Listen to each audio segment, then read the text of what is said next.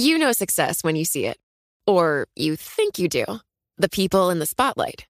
But what about those small business masterminds who succeed at making their money work harder? They do that by having a business bank account with QuickBooks Money, which now earns 5% annual percentage yield. Making your money work as hard as you do? That's how you business differently. Learn more about QuickBooks Money at quickbooks.com/5APY. Banking services provided by Green Dot Bank. Member FDIC. Only funds and envelopes earn APY. APY can change at any time. It can be hard to see the challenges that people we work with every day are going through. I'm Holly Robinson Pete. Join us on The Visibility Gap, a new podcast presented by Cigna Healthcare. Download it wherever you get your podcasts. Well, now it's time for our daily Bloomberg Law Brief, exploring legal issues in the news. And today, Bloomberg Law hosts June Grasso and Greg Stohr discuss the arrest of former Valeant Pharmaceuticals executives Gary Tanner and Andrew Davenport. The men ran Philidor RX services and are charged with fraud and money laundering. They speak with Bloomberg intelligence analyst Elizabeth Krutahalo and Bloomberg biotech reporter Donnie Bloomfield. Elizabeth, prosecutors have been investigating this scheme for more than a year, and it is a little complicated.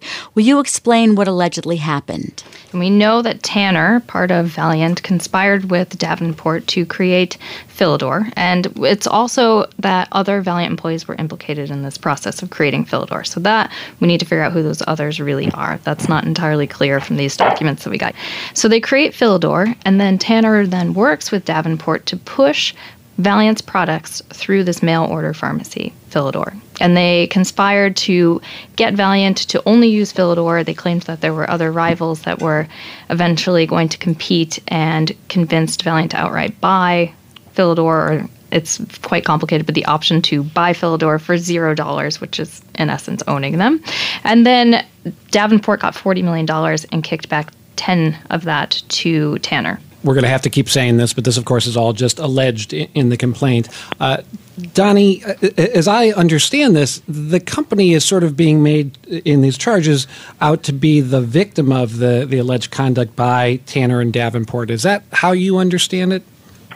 Yeah, I think that's right in these charges, but we need to think about this in the broader scheme of things. As we know, the investigation is ongoing. The former CEO Mike Pearson and former CFO Howard Schiller weren't charged, but charges could still be coming. We don't quite know yet. I think the point is that Valeant is certainly not clearly out of the woods yet, even though they were the victim here. I think there are a number of unanswered questions, including why was it so easy to defraud them in this particular way, allegedly. And so we're just going to have to see what unspools out of this investigation, which could bring the company under question in other ways.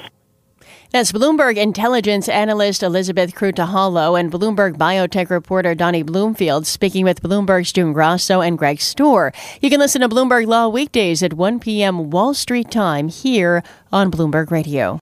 To address our new climate reality, the world needs radical solutions. Collaborate for a greener future at the Bloomberg Green Festival, a groundbreaking celebration of the thinkers, doers, and innovators leading the way. From design and culture to technology, science, and entertainment, hear from inspirational speakers and immerse yourself in climate solutions. July 10th through 13th in Seattle. Title sponsor, Amazon. Get 20% off using promo code RADIO20 at BloombergLive.com/Green Festival.